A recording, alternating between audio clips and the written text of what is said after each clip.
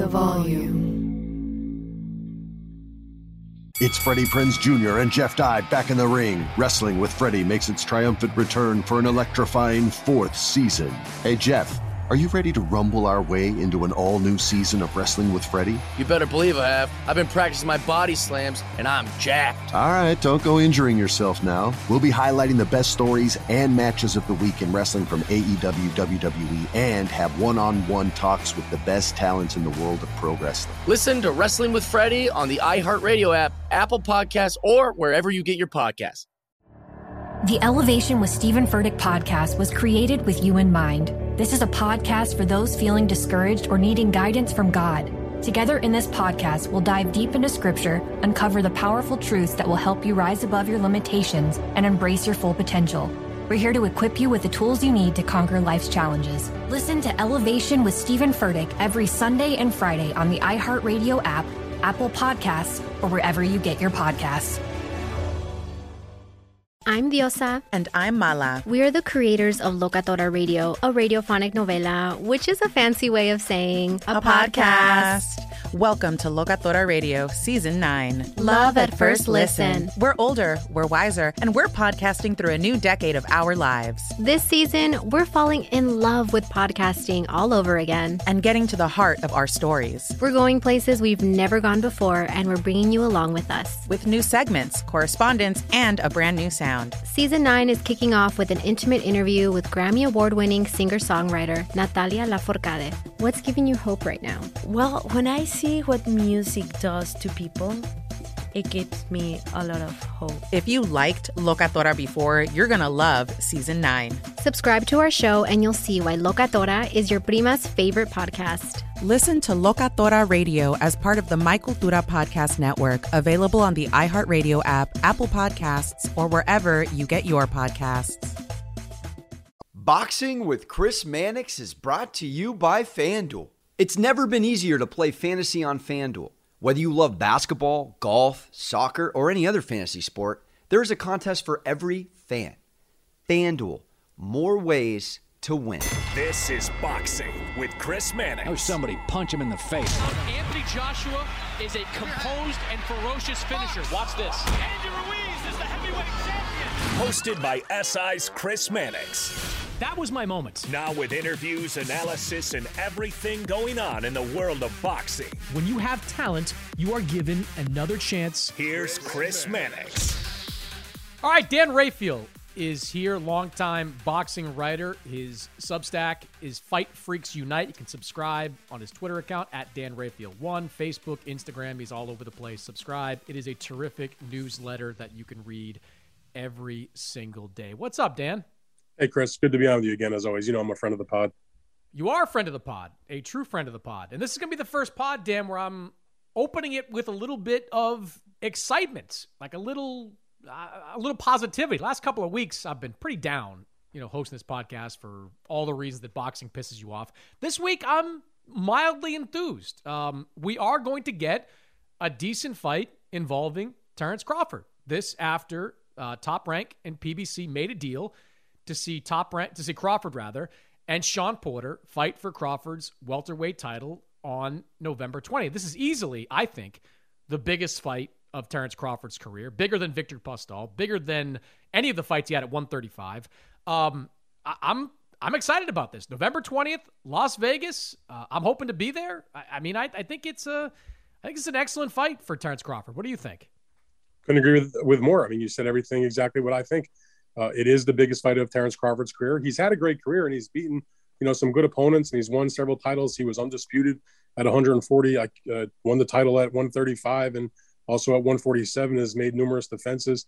But Terrence Crawford knows he'll be the first to admit that he's lacked that true elite opponent, frankly, in any of those weight classes. And Sean Porter is a guy that has fought everybody. He's got one of the best resumes in the sport in terms of the competition he's faced. Now, he's lost a couple of fights, fine. But if you take a look at, particularly in the welterweight division, such a deep weight class, he's fought basically everybody. If you remove Pacquiao from the equation, he's fought Errol Spence in a very close fight. He's fought Danny Garcia. He's fought Keith Thurman. He's fought Ordenis Ugas. And even he's fought guys like Paulie Malignaggi and Devin Alexander, and certainly the the first loss of his career against Kell Brook in a close fight. Now he's fighting Terrence Crawford. There's nobody other than Pacquiao that has that kind of list of opponents on their resume in the welterweight division. And Shawn Porter is a guy that has proven time and again for a number of years that he is not afraid to fight anybody, win or lose. He makes good money, he makes good fights, and I'm thrilled. I mean, if we couldn't get Crawford against Errol Spence, I'll take Terrence Crawford against Shawn Porter. It's if you have to take a supposed replacement fight, let's say, I mean, not that fight between him and Errol was ever made, but this is the next best thing. I'm super excited for it. It's a real good matchup, in my opinion. Yeah, and even when Porter has lost, it's been by some of the narrowest of margins, sure. whether it was to Thurman or to Errol Spence. So he is a legitimate top flight 147-pounder who is going to press Crawford in ways he's never been pressed before. And I think we're really going to see what Terrence Crawford is made of in a fight like this. But you know what my biggest takeaway from this fight being made, Dan? Not Crawford fighting Porter, not Top Rank and PBC working together, but isn't this how sanctioning bodies should work? Shouldn't they be proponents, advocates, conduits, whatever word you want to use, to making big fights? I mean, we saw the WBO do this, and it forced Top Rank and PBC to come to the table and cut a deal to make this fight. We're seeing it potentially happen with Artur Beterbiev and Marcus Brown. We're seeing it's a lesser fight, but I think still a good one. Roger Gutierrez, Chris Colbert, a 4-man box off at 147 for the WBA welterweight title. I don't know how long it's going to last, Dan, but to me, this is exactly how sanctioning bodies should work. They have the power to be facilitators for big fights if they would only exercise it in the way we're seeing it happen this month. We don't always agree, but we agree on this also. The WBO kind of took some folks by surprise when they ordered the fight between Terrence Crawford and Shawn Porter, and I was happy that they did. And even if Top Rank and TGB Promotions and PBC hadn't have come to the table and made a deal, it would have gone to a purse bid, and the fight probably would have happened because Terrence Crawford was not about to vacate his title or allow himself to be stripped of something that is important to him and that he's worked hard for, and then frankly helps get higher purses for his events. So that fight was always going to take place, be it in the purse bid form or in terms of the two sides making a deal. They made the deal. It's going to be a big event, in my opinion. A terrific fight. You mentioned some of those other matches. Those are WBA fights.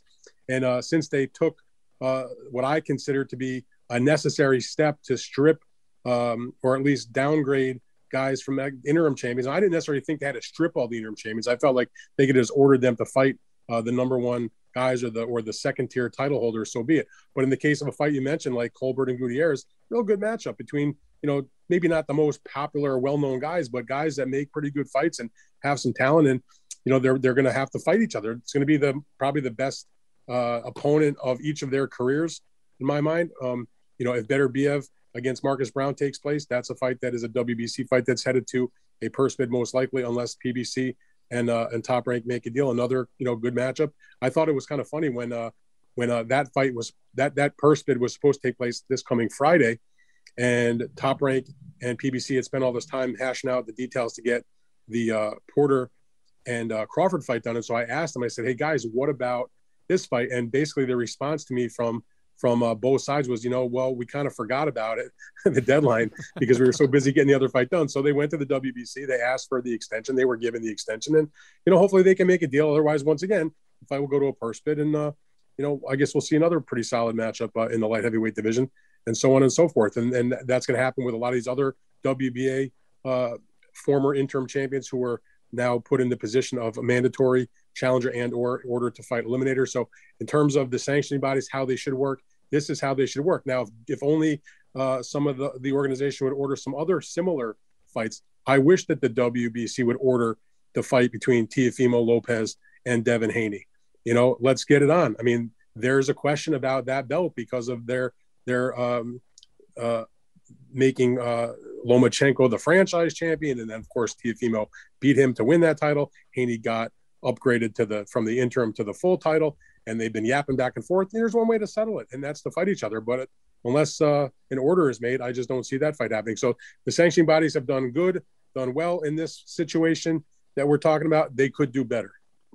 They could, but I agree with you 100% on Haney against Lopez. I mean, why the WBC wouldn't immediately order that after Lopez fights Kambosos is beyond me. They never intended for Lopez to be the franchise champion. Why do you want that belt around his waist? That was Vasily Lomachenko's title. So if Lopez gets through Kambosos, why not immediately say, Devin Haney, Teofimo Lopez, negotiate or go to purse bid? Either way, if you're Teofimo Lopez or Devin Haney, you win. If you cut a deal, it's probably going to be a good one. If it goes to purse bid, Teofimo Lopez knows purse bids work. They get you paid a big amount of money. So if you go to purse bid, maybe Triller comes back, wanting to have a relationship with you. Maybe Eddie Hearn steps up, wanting a big fight for Devin Haney on DAZN. Maybe Top Rank believes that's a big fight on pay-per-view. I don't get it. I don't get why both those guys wouldn't push the WBC to order it, and I don't get even more why the WBC wouldn't immediately order it. I agree with that also. In terms of the Lopez and Top Rank side, the only fly in that ointment might be that they hope to make a rematch between Teofimo Lopez and Vasily Lomachenko, which, by the way, is a terrific matchup also, and I think the rematch should happen. But believe me, if you want to tell me it's going to be Teofimo against Lomachenko too, terrific. It's going to be Teofimo. But do you really care? Like, hold on. I'll let you answer. But like, I don't care about Teofimo Lomachenko too. I just don't. Like, there wasn't. But there are so many better matchups out there for. No, but it's not an unreasonable fight because of the fact that Lomachenko. I'm not saying people say it's an excuse. It's just he had shoulder surgery on a damaged shoulder after the fight, and even with a messed up shoulder, he still was coming on super strong in the late part of the fight. And yes, he lost. An 8-4, maybe 7-5 kind of fight. But, the caliber of career that Lomachenko has had and things he has done, he deserves a rematch. And if they make the rematch, I'm fine with it. But I was going to say also, if they don't make the rematch and instead it was an order of fighting or making him fight between Lopez and Haney, I'm good for that also. Now, Lopez, of course, is sort of put the kibosh on wanting to do the rematch. He first said no. His father went on the ESPN broadcast after Lomachenko made his comeback against Nakatani and scored a spectacular win, in a tremendous performance, and said, yeah, we'll do the rematch with stipulations, which is we have to have our mandatory against Kambosos, and then it has to be the next fight after that. That was no problem on the Lomachenko side. And then Teofimo Jr., the champion, he went on the broadcast last week when Oscar Valdez was in his title defense and basically said, no, I'm not doing that. He has eyes on moving up to 140 in his mind to challenge the undisputed champion, Josh Taylor. But, Josh is fighting on December 18th. It's no guarantee that he wins that fight, and it's no guarantee even if he does it, they'll be able to put that match together, even if they're with the same promoters. The point is the sanctioning bodies can order those fights, and whatever happens, happens. I mean, make the order, and if it doesn't happen, it's not on the sanctioning body. It's on the fighters or their camps why a match does or does not happen. Plenty of times sanctioning bodies order a fight that doesn't end up happening, but you can't blame the sanctioning body. No, you can't. But you care more about Lomachenko Lopez than I do. I just don't care. That's fair. It does nothing for me, especially when Devin Haney's lurking out there. Like, Devin Haney is coming off the biggest win of his career, beating Jorge Linares in a very competitive fight, a very compelling fight. The time to me is now to make a fight between those guys, which would, as you alluded to, settle the differences, settle whatever dispute there may be about whether there's an undisputed champion at 135 pounds. That is an excellent fight, and I think a much more appealing fight, to me anyway, than Lomachenko-Lopez too. I don't think it's unreasonable for you to have that position, but I don't think it's unreasonable for me to have my position. And I'm sure there's lots of boxing fans that agree with you and many that will also agree with me. The point is, they're both good matchups. They both would be good for the sport. And, flip a coin, I'll take either one of them, frankly. Yeah, no, I mean, you can't go terribly wrong with either one. I just Lopez won convincingly, and I get the shoulder injury to Lomachenko, all that, but Lomachenko, he had his chances in the first 6 rounds to actually fight. He didn't, and you have to kind of own that if you're Lomachenko. All right, I want to take it a step further though with the sanctioning bodies to remind people that sanctioning bodies can order champion versus champion. They can do it. Like, they don't traditionally put champions in their rankings of other sanctioning bodies, but they can, and we've seen some high-profile examples of that. Top of my head, WBC trying to make Adonis Stevenson against Sergey Kovalev many years ago. Like, as we sit here, Dan, there is no reason the WBC can't order Jermall Charlo against Demetrius Andrade. There's no reason that they can't do it. And again, why they wouldn't do it, I don't understand. I mean, Jermall Charlo came off a performance against Juan Montiel that nobody cared about. They didn't care. Are you really going to want to be part of another fight just like that? I mean, there's no opponents out there for Jermall Charlo at 160 right now. He's not going to fight David Benavidez. We know that at this point. Demetrius Andrade, same thing. He fought Liam Williams in the afternoon in the U.S. He's been trying to get a big fight. If he doesn't get one, he'll come back against somebody he'll be a heavy favorite against. The WBC's come under fire for very good reasons as of late.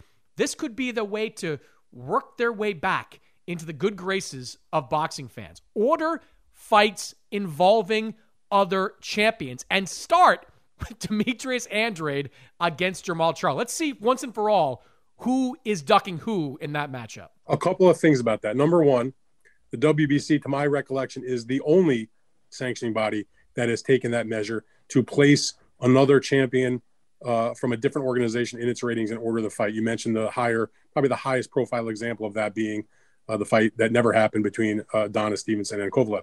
The other organizations have not done that.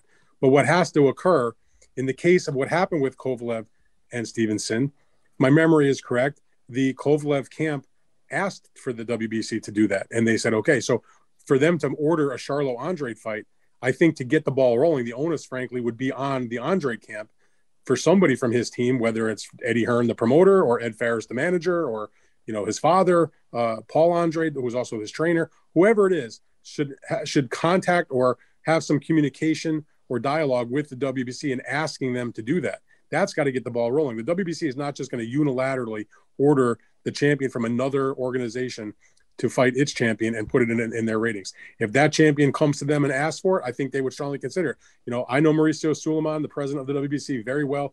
I believe that he would be open to those types of discussions and requests from champions who want to fight for his organization also, in addition to the organization that they fight for presently. So if Andrade's team is serious, they could take that step by having a dialogue with the WBC and explaining their desires for the fight and asking them to order, to place him in the ratings and to order that. Do you think that's really necessary though, Dan?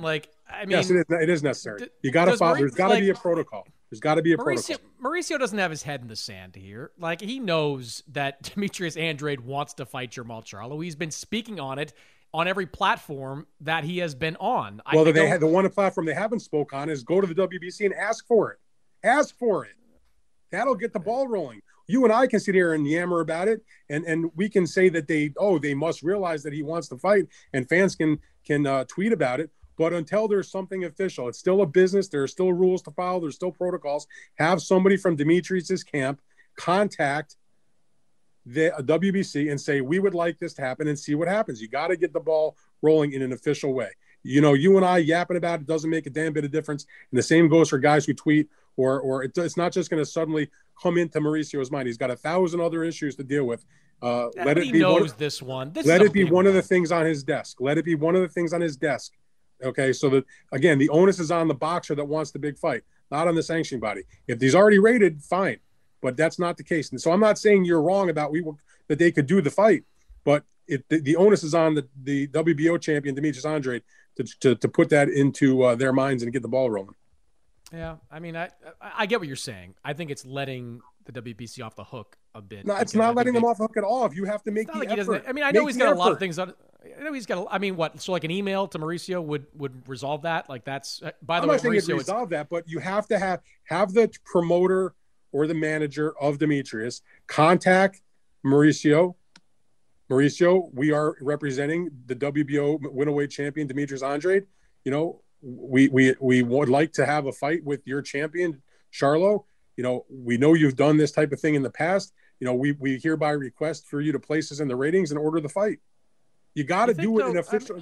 Do it officially. Okay. I mean, I get it. But isn't the reverse also true? Hey, wouldn't Mauricio say, hey, maybe Demetrius wants to fight Charlo? Maybe we can stop having these dog shit fights with our middleweight champion, one of the most prestigious divisions in all of boxing? Look, they could do the same thing. I mean, they have a featherweight champion, Gary Russell, that fights once every every once a year and talks about fighting, more than that, but only gets in the ring once. They could order another fight against a big name. And when he does fight, it's against the mandatories. But again, the onus is sometimes on the champion. He's fulfilled his mandatories. Again, I'm big on protocol. The onus is on them, not on the organization. Look, and you know me, Chris, a long time. I can rip an organization as good as anybody.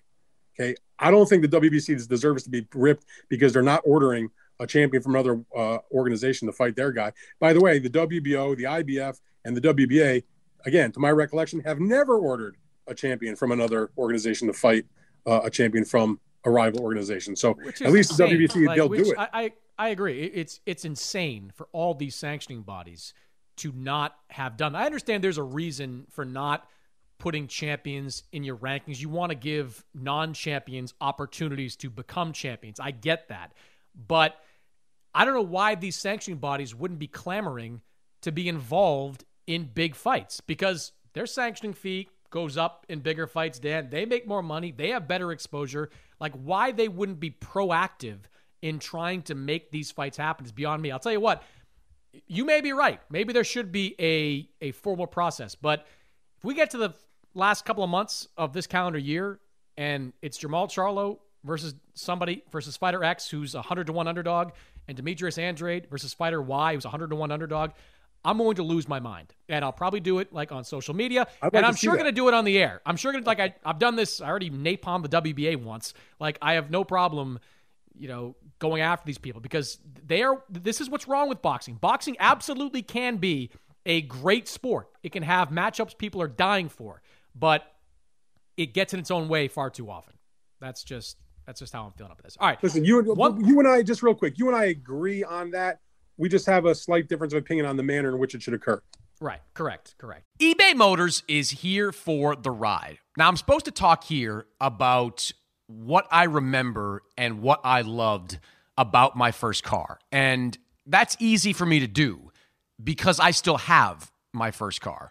And as long as it keeps running, and so far so good, I intend to have that car probably until the day I die.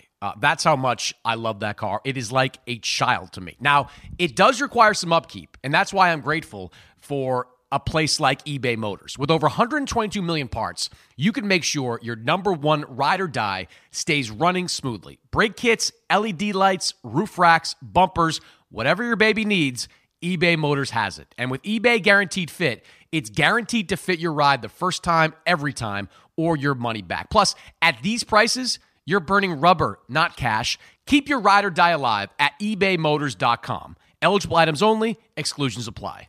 Attention all wrestling aficionados. Wrestling with Freddie makes its triumphant return for an electrifying 4th season. This is Freddie Prinze Jr., and I am beyond thrilled to announce that our wrestling extravaganza is back, and joining me once again is the one and only Jeff Dye. Get ready as we highlight the most jaw-dropping matches, dissect the fiercest feuds, and uncover the latest twists and turns in the world of pro wrestling. We're dusting off our legendary side quests and unleashing a barrage of brand new segments that will keep you guys on the edge of your seat, like our talks on Unsanctioned Thursdays. Freddie, you know we got to give the people what they want. This season, we have an all-star lineup of special guests who are going to be gracing our podcast, bringing with them their own unique insights, experiences, and all of that in the world of pro wrestling and beyond. Whether you're a seasoned wrestling veteran or a fresh-faced newcomer, we promise an experience like no other. So buckle up, wrestling fans. Listen to Wrestling with Freddie as part of the My Cultura Podcast Network, available on the iHeartRadio app, Apple Podcasts, or wherever you get your podcasts. I'm preaching to somebody today who is waiting for God to give you your next step. And you don't know what it is yet. You need God to show you your next step. Because, God, I can't stay where I am, like I am, where it is. This isn't going to work. I have to move on, but I don't know where. A lot of time you'll use it as an excuse. Well, I don't know how. I don't know where. I don't know what. God, if you show me. God, if you tell me. God, if... No. You know enough right now. And if you needed to know more, he would show you. Hey, this is Stephen Furtick. I want to invite you to listen to my podcast, Elevation with Stephen Furtick. I am here to help you for the battles that you face in life, for the times when you feel discouraged, for the times that you need guidance from God. I want to give you the truth of what he says about you to help you rise to your full potential. Listen to Elevation with Stephen Furtick every Sunday and Friday on the iHeartRadio app, Apple Podcasts, or wherever you get your podcasts. The biggest game this Sunday is Chiefs versus Ravens, and FanDuel Sportsbook is about to make it even bigger because FanDuel is giving new customers 30-1 odds on either team to win. That means you can end the weekend right by winning $150 on a $5 bet. Now, I never bet against Patrick Mahomes, so I am taking the Chiefs and the over in this game. Offers like this are just one of the many reasons I love betting the NFL on FanDuel. It is the #1 rated sportsbook app in America. It's easy to use, it's safe and secure, and it has fast payouts. FanDuel is sports betting made simple, and they're always hooking you up with great offers. Plus, when you win, you'll get paid in as little as 24 hours. See for yourself why FanDuel is America's #1 sportsbook. Just sign up with promo code BOXING this Sunday. Before the Chiefs take on the Ravens, you could win $150 on a $5 bet. Remember to use promo code BOXING so they know I sent you. That's promo code BOXING exclusively on the FanDuel Sportsbook app. All right, from real boxing to a farce. Last weekend, Evander Holyfield, 58 years old, in the ring against Vitor Belfort. And this was, if it's possible to sink below the bar that I had for this fight, I wouldn't call it a fight, it was an exhibition. If it was possible to sink below that bar, it did. Vitor Belfort, at 44 years old, comes out, blitzes Holyfield.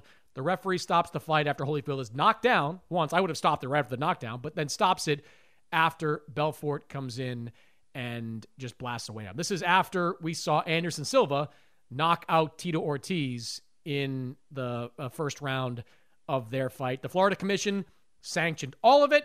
Triller promoted it a little bit misleadingly, if you ask you and me.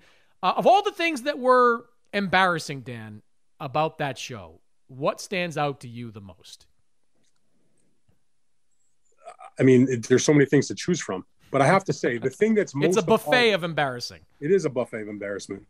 The most embarrassing, pathetic, disgusting, reprehensible, pick an adjective, thing that occurred is that Triller outright lied to the public, deceived the public on purpose with impunity. Let me repeat. Triller lied and deceived the public on purpose with impunity by proclaiming, marketing, promoting, and bullshitting that these were actual official sanctioned fights when they were in fact exhibitions. I was writing about that ahead of the fight, certainly about the Holyfield and Belfort fight. Now, Anderson Silva against Tito Ortiz, originally when this card was supposed to be De La Hoya Belfort, which was sanctioned as an official fight in California, Silva Ortiz was sanctioned as an actual fight. The David Haye fight against Joe Fournier, which was on the undercard, the California Commission would not sanction as an official fight, but as an exhibition.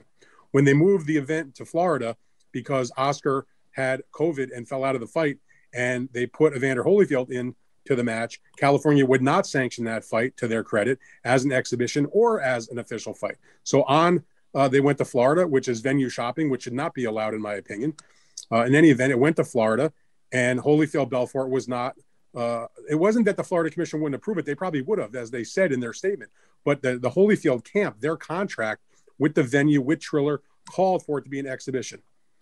The Ortiz and Silva fight turned out to be an exhibition. I thought it would still be an official fight also because California had approved it. They tried to say that the Haye fight against Fournier was now an official fight, but in reality, it also was only an exhibition. So the number of lies and just dirty pool associated with that fight was just beyond. I mean, I've seen a lot of bad stuff in my time of covering boxing. That was about as bad as it gets in terms of just outright lies from promoters about a number of different topics. You know, I suspect, I don't have proof, that they wanted to make it look like a real fight to engender gambling on the fight.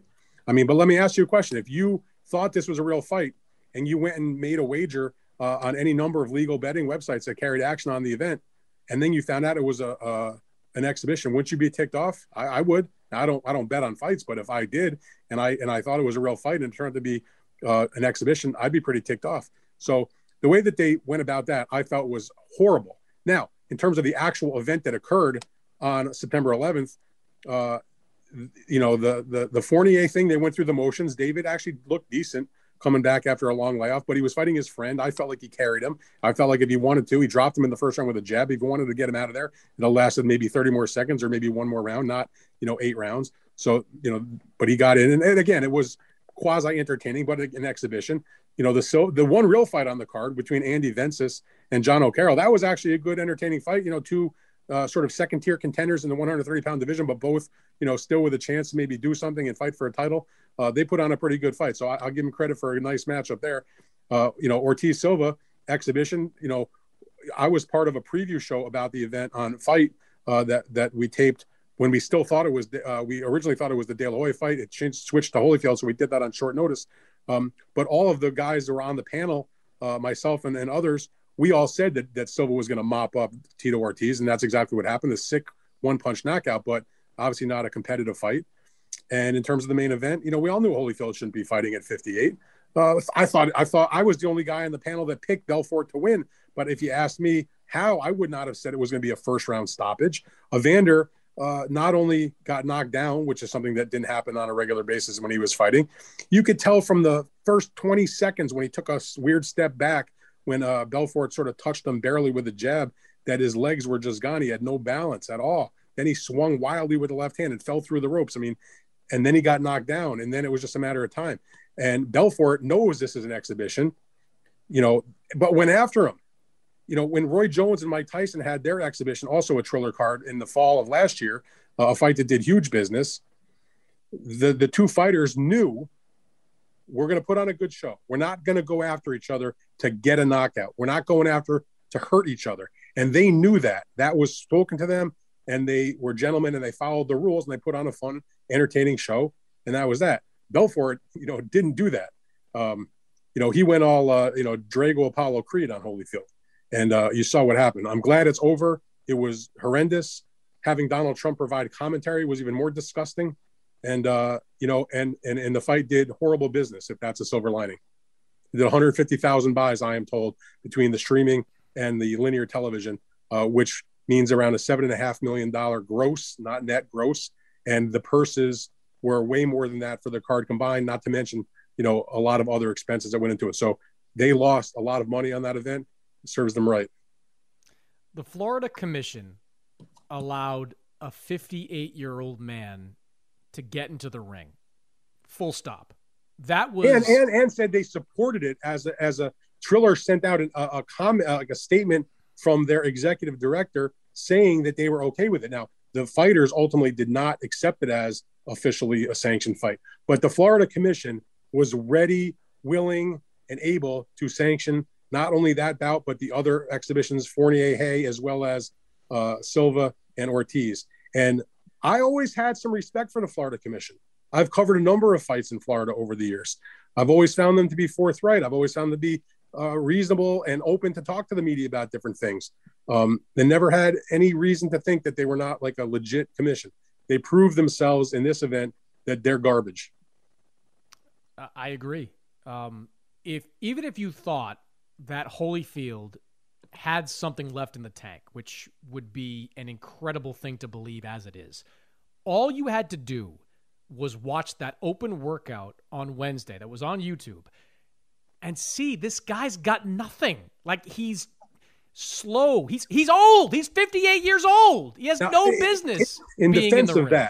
In defense of that, you and I have seen open workouts and fighters, come before the public and the press prior to a fight. Not like that. He looked ancient in that. I'm not arguing the point, but I'm saying that you can't judge it because guys don't show what they might have in that. But when commissions agree to sanction fights like this, they watch them privately. So, for example, before Andy Foster and the California Commission agreed to sanction Oscar De La Hoya against Belfort, I guarantee you that members of that commission, experienced boxing people and regulators, went to the gym privately and watched Oscar work out, watched him spar, watched him hit the mitts, watched him do the kinds of things that would allow them to assess his ability to be in a boxing match. I believe that is one of the reasons that they refused to sanction Holyfield Belfort, because they were trying to make the fight on such short notice that it would not have allowed the commission to appropriately do its due diligence on Evander's condition, not in terms of passing a medical test, but in terms of letting your eyes see in the ring what the man is capable of at that age. Florida obviously did not do that. So I'm not saying that it was the open work that would have been the difference, but what they needed to do, maybe they did it and they still were willing to sanction. I don't know the answer to that, but they would have gone in California and also in a place like Nevada, they would have taken a look at the boxer, privately to try to assess their condition. Clearly Evander did not have anything. It was embarrassing. And the big thing about it for Evander is he ultimately didn't get hurt. It only lasted, a short period of time, the fight, obviously. And he got paid many, many millions of dollars to make him solvent now financially and also for his children. So that's a silver lining. That's a good thing. Evander Holyfield, as great of a legend as he's been in the sport for, 25 years, unfortunately did not have the money that he should have had because of his own fault in many respects of how he blew through it when he was making huge amounts of money. And now knowing that this was the last hurrah payday wise, he's got millions of dollars now that he can live comfortably for the rest of his life, as long as he doesn't do the things that he did previously. And it also one thing I'd add to that, Dan. We'll see if he gets paid. Mike Tyson and Roy Jones. I have talked to the Holyfield camp. The money is there. They got paid. Okay. Not an issue. All right. The money was put in escrow before the fight, and the money has been released, and he has his money. Good for but Holyfield coming out of that unscathed doesn't, somehow validate the Flores decision. No, it doesn't. But what that's like a guy. It really is, Dan. It's like a guy drunk getting into a car and making it home. You're like, look, I can drive drunk. It's just because you didn't kill somebody. You're right. You're right. If there's a silver lining, no matter what Evander's desire is, because the performance was so bad, worse than anybody could have anticipated. Even if you thought it was going to be, a dumpster fire, it turned out to be. To call it a dumpster fire was an insult to dumpster fires. It means that there's really no chance in any real manner for him to have the fight, another exhibition, and do it against Mike Tyson. No, there's no reason to see that under any circumstances. But that was what they were trying to strive towards. If Holyfield looked like Tyson, and Tyson looked pretty good when he came back last year, if he looked like Tyson, maybe you could have an exhibition in California between those two guys. But Holyfield should be nowhere near a ring. And Dan, that fight went exactly as I thought it was going to, because I knew Vitor Belfort was going to come out with something to prove. If he goes out there and looks spectacular against Evander Holyfield, it sets himself up for another payday. And that's exactly what Ryan Kavanaugh and Triller are trying to create. I mean, they're out there offering, $30 million? Winner take all for Vitor Belfort against Jake Paul. They're calling out Canelo? Like, what are we doing? That's all red herring promotional stuff, because unless I'm missing something, I don't ever remember there being an authentic winner take all fight. People say that all the time, but it's never true. Nobody's going to fight for free. And hey, take it back. Hey, hold on. Shane Mosley apparently did. It wasn't by design. It wasn't like winner take all. And by the way, for people that don't know that story, Shane Mosley allegedly bet $1 million on himself against Canelo Alvarez in 2012, a fight that he says he was paid $600,000 for. So for getting his ass kicked by Canelo, he effectively had to pay $400,000. So I mean, look, when Roy Jones shout out Shane Mosley. When Roy Jones had his rematch against Bernard Hopkins, the way that deal was constructed was that Bernard got his guarantee from Golden Boy and a percentage of whatever upside there was, but Roy Jones didn't start to get any money until it reached a certain threshold, and it didn't reach that threshold. So reality was that Roy Jones fought for zero against Bernard Hopkins in the rematch and lost in a pretty clear manner. And they can ask for Belfort against Jake Paul, that he can go and rant and rave and say, I want to fight Canelo, blah, blah, blah. Given the struggles that Triller has shown in some of these events, I don't think they have $30 million to spend on that kind of fight. I'm mystified, Dan. I don't know what their end game is with all this. They took a financial bath on this one. They're going to take another financial bath on Teofimo Lopez against George Kambosos. They already have taken a bath on that fight with the postponement from June. I don't know. I mean, Ryan Kavanaugh's got a lot of money. Triller's got deep pockets, but at some point you got to look around and be like, we're just burning through hundreds of millions of dollars at this point. Well, call me cynical. I'm not saying this happened, but you say, how could this go on? So let me pose a theory. And I don't know if this is true. I'm not making accusations. I don't want to get in trouble with anybody. I'm just saying it comes to your mind. If you know that Holyfield Belfort is an exhibition, you market it as a real fight, and Belfort, is going to go out there and try to get rid of Holyfield, and there's odds posted, maybe there's money bet in all kinds of different places, and they're able to cut their losses by laying the action and winning big on Belfort by knockout. I'm just saying, it's not, I mean, dirty stuff happens in boxing. So you ask, how is it possible? I just gave you a hypothetical way, not just Triller, but anybody could do that. And I'm not saying it was a fixed fight in the sense that a Holyfield, said, I will lose, and Belfort said, I will do this. It's not like it's scripted the way it would be a WWE match. But again, if Holyfield thinks it's an exhibition, he's not going to go all out. Now, Belfort knows it's an exhibition contractually, but says, I'm going to go all out. And the company that's involved knows the same thing. You can go out there and you can bet a lot of money and you can make that back big time. Let me say this. How cynical is that?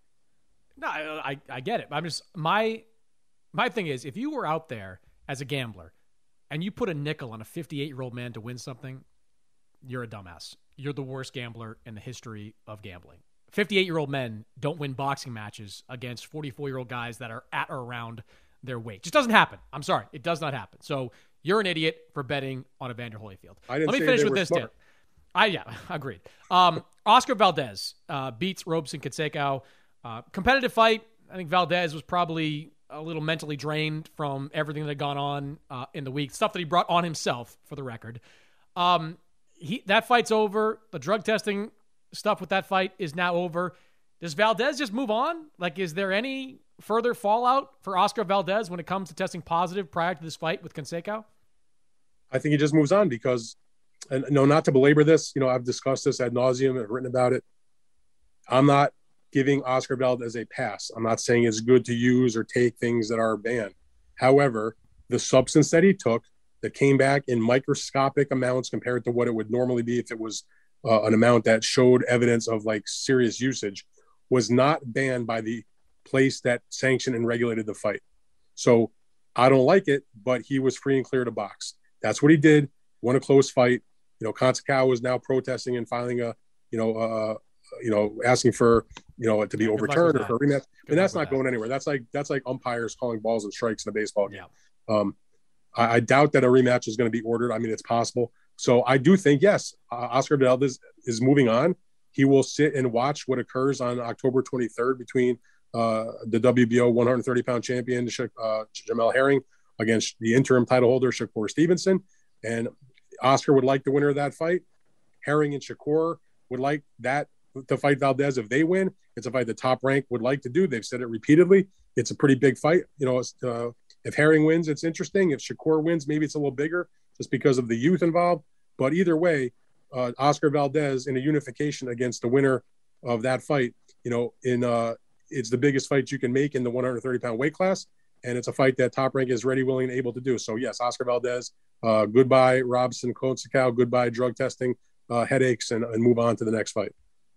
Yeah, I mean, I said this last week, and it bears repeating. My biggest issue was with the WBC for allowing Valdez to keep his title. They contracted VADA to do this, and when he tests positive for a banned substance per VADA, I don't know why that's not a fairly cut and dry case, especially in the WBC. I mean, David Benavidez tested positive for cocaine, which, to my knowledge, is not a performance enhancer. That gave the WBC license to strip Benavidez. I don't know why they allowed Valdez to keep his title. I mean, they are the ones, Dan, that brought the WBC, that brought VADA into this. Like, they hired them, and when they catch a guy, to allow it to be allow no consequences struck me as cynical. A couple of things there. Number one, Benavidez, like you mentioned, was stripped, and he wasn't even training for a fight. That's the first thing.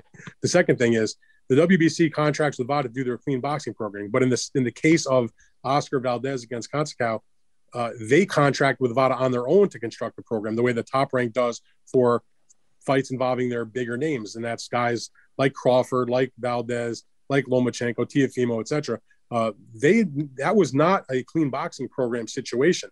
That was Top Rank on behalf of the boxers involved contracting with VADA to do a specialized program for that fight, as opposed to the clean boxing program, which does not do a specialized program. That's just the notion that you could be tested at any time. So in my mind, it raises it even more in terms of the WBC. Again, I respect Mauricio Sulaiman. I talk to him about these issues on a regular basis. We don't agree on everything.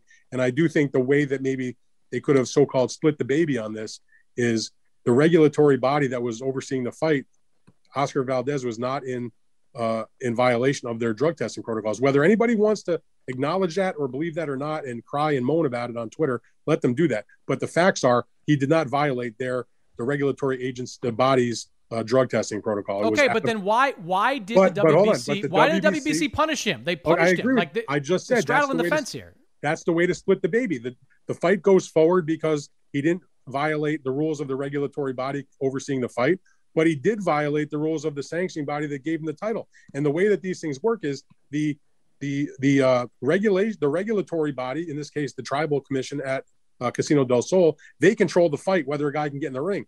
WBC has every right to control the belt. So yes, they could have, maybe should have stripped Oscar Valdez, and Oscar Valdez still should have been able to fight. Now, whether the fight would have then been taking place if there was no title at stake, I don't know. You'd have to ask Top Rank and their people about that. But I don't disagree. The fight happened as it should have based on their rules, and it probably shouldn't have been for the WBC title.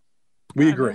They released that kind of smarmy, condescending statement like I wish people would, do their homework before reacting to stuff. That's fine. Like if they truly believed that Oscar Valdez did nothing wrong, they could have just said that. But instead, they're taking his sanctioning fee and contributing it to the clean boxing program. They're basically, to boil it down, making him do community service with them. Like either you do something wrong or you didn't.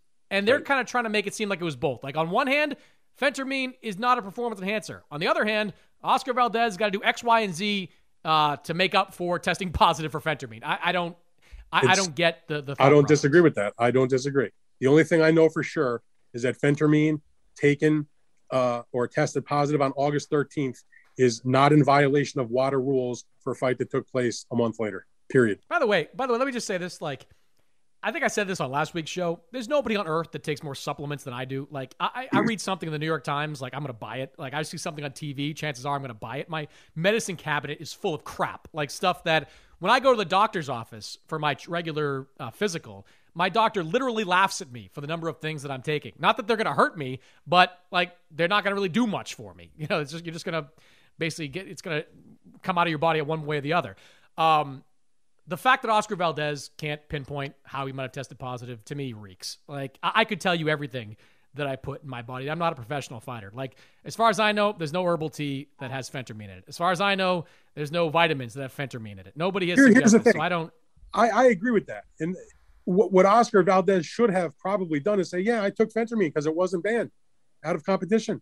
Yes. Period. Yes. He should have said that. Like, at least Canelo had, when he tested positive for clenbuterol, you could point, and maybe they knew this as a good excuse, you could point to clenbuterol being present in Mexican meat. Like, you can say, here's why. Oscar Valdez does not give any kind of explanation that makes any sense, and that makes me suspect of him in this particular case. That's a fair point. And again, I didn't like the reasoning, the way that was handled.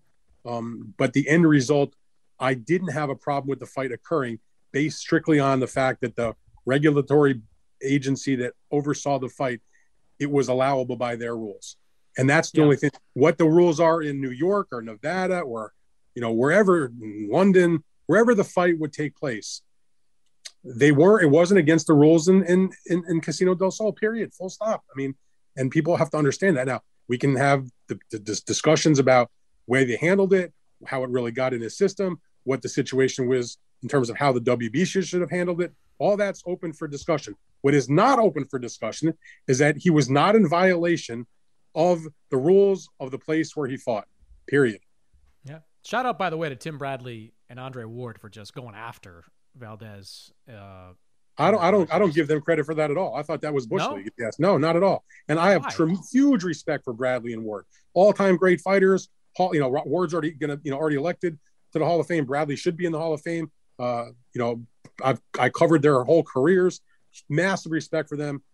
I feel like to say, I don't remember hearing what Ward said, but in terms of Tim Bradley, to say, I hope he gets knocked out when you're calling the fight, to me is that was a little over the top. But what he said, unacceptable and unprofessional. What he said though during the broadcast was basically that this fight shouldn't be happening. That was what I kind of. That's fair. That's different. I was talking. No, you're right. The knockout thing that was before, and that was, that's a little bit over the top. But to be on the air on your network, the network that's paying you probably a substantial amount of money, and to say this fight shouldn't be happening, that takes some stones, Dan. It really does. And no, I Bradley don't all the credit in the world for saying that to me is that's admirable. I have no problem with that. It was Timothy Bradley, so maybe that's what Ward said, and Bradley also said. Ward criticized Eddie Reynoso for not being available this week to kind of talk about the fact that first Canelo, now Valdez, two guys tested positive for different substances, not being available. Eddie Reynoso, by the way, tweeted out afterwards, said, "I'm available now. I want to keep the focus on the fight and on the fighter." But I like the. I'm not glossing over it. I like that part of those are reasonable. Those are not. I'm in terms of those comments from Bradley and Ward, no problem. The one thing I did take exception was with Bradley saying that the guy I hope he gets knocked out in a fight where you are the broadcaster. You're now biased yourself against calling the fight ahead of whatever happens. So again, I love Tim Bradley. I just thought that was a real bad move right there. No, I agree. And I learned from Lampley and Max over the years, never predict the outcome of a fight you're calling, because it, creates the perception that you're leaning one way or the other. And Bradley took it to another level with that comment about Valdez. Dan, always great to catch up with you, man. Subscribe to Dan's newsletter on Substack. It's Fight Freaks Unite. It's terrific. It comes out every single day. I subscribe. You should as well. Always good to talk, man. All right, Chris, thank you very much. A little feisty today. I like it. I'm always trying to be feisty. No, both of us. Oh, yeah. It's good content. All right, man. Hope to see you down the road. All right, that's it for this week's episode. My thanks to Dan Rayfield for joining the show. As always, subscribe, rate, and review this podcast wherever you can download podcasts. And next week, I'm going to try to catch up with Sergio Mora. Mannix, I'm a man on the run, and I'm not doing your fucking podcast. We're not doing it, bro. I'm a man on the run. On the run!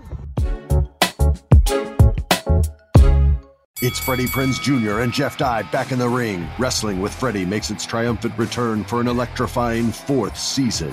Hey, Jeff, are you ready to rumble our way into an all-new season of Wrestling with Freddie? You better believe I have. I've been practicing my body slams, and I'm jacked. All right, don't go injuring yourself now. We'll be highlighting the best stories and matches of the week in wrestling from AEW, WWE, and have one-on-one talks with the best talents in the world of pro wrestling. Listen to Wrestling with Freddie on the iHeartRadio app, Apple Podcasts, or wherever you get your podcasts. The Elevation with Stephen Furtick podcast was created with you in mind. This is a podcast for those feeling discouraged or needing guidance from God. Together in this podcast, we'll dive deep into Scripture, uncover the powerful truths that will help you rise above your limitations and embrace your full potential. We're here to equip you with the tools you need to conquer life's challenges. Listen to Elevation with Stephen Furtick every Sunday and Friday on the iHeartRadio app, Apple Podcasts, or wherever you get your podcasts. I'm Diosa.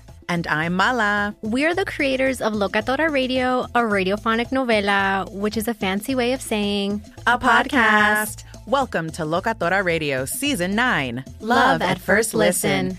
This season, we're falling in love with podcasting all over again. With new segments, correspondence, and a new sound. Listen to Locatora Radio as part of the Michael Dura Podcast Network. Available on the iHeartRadio app, Apple Podcasts, or wherever you get your podcasts.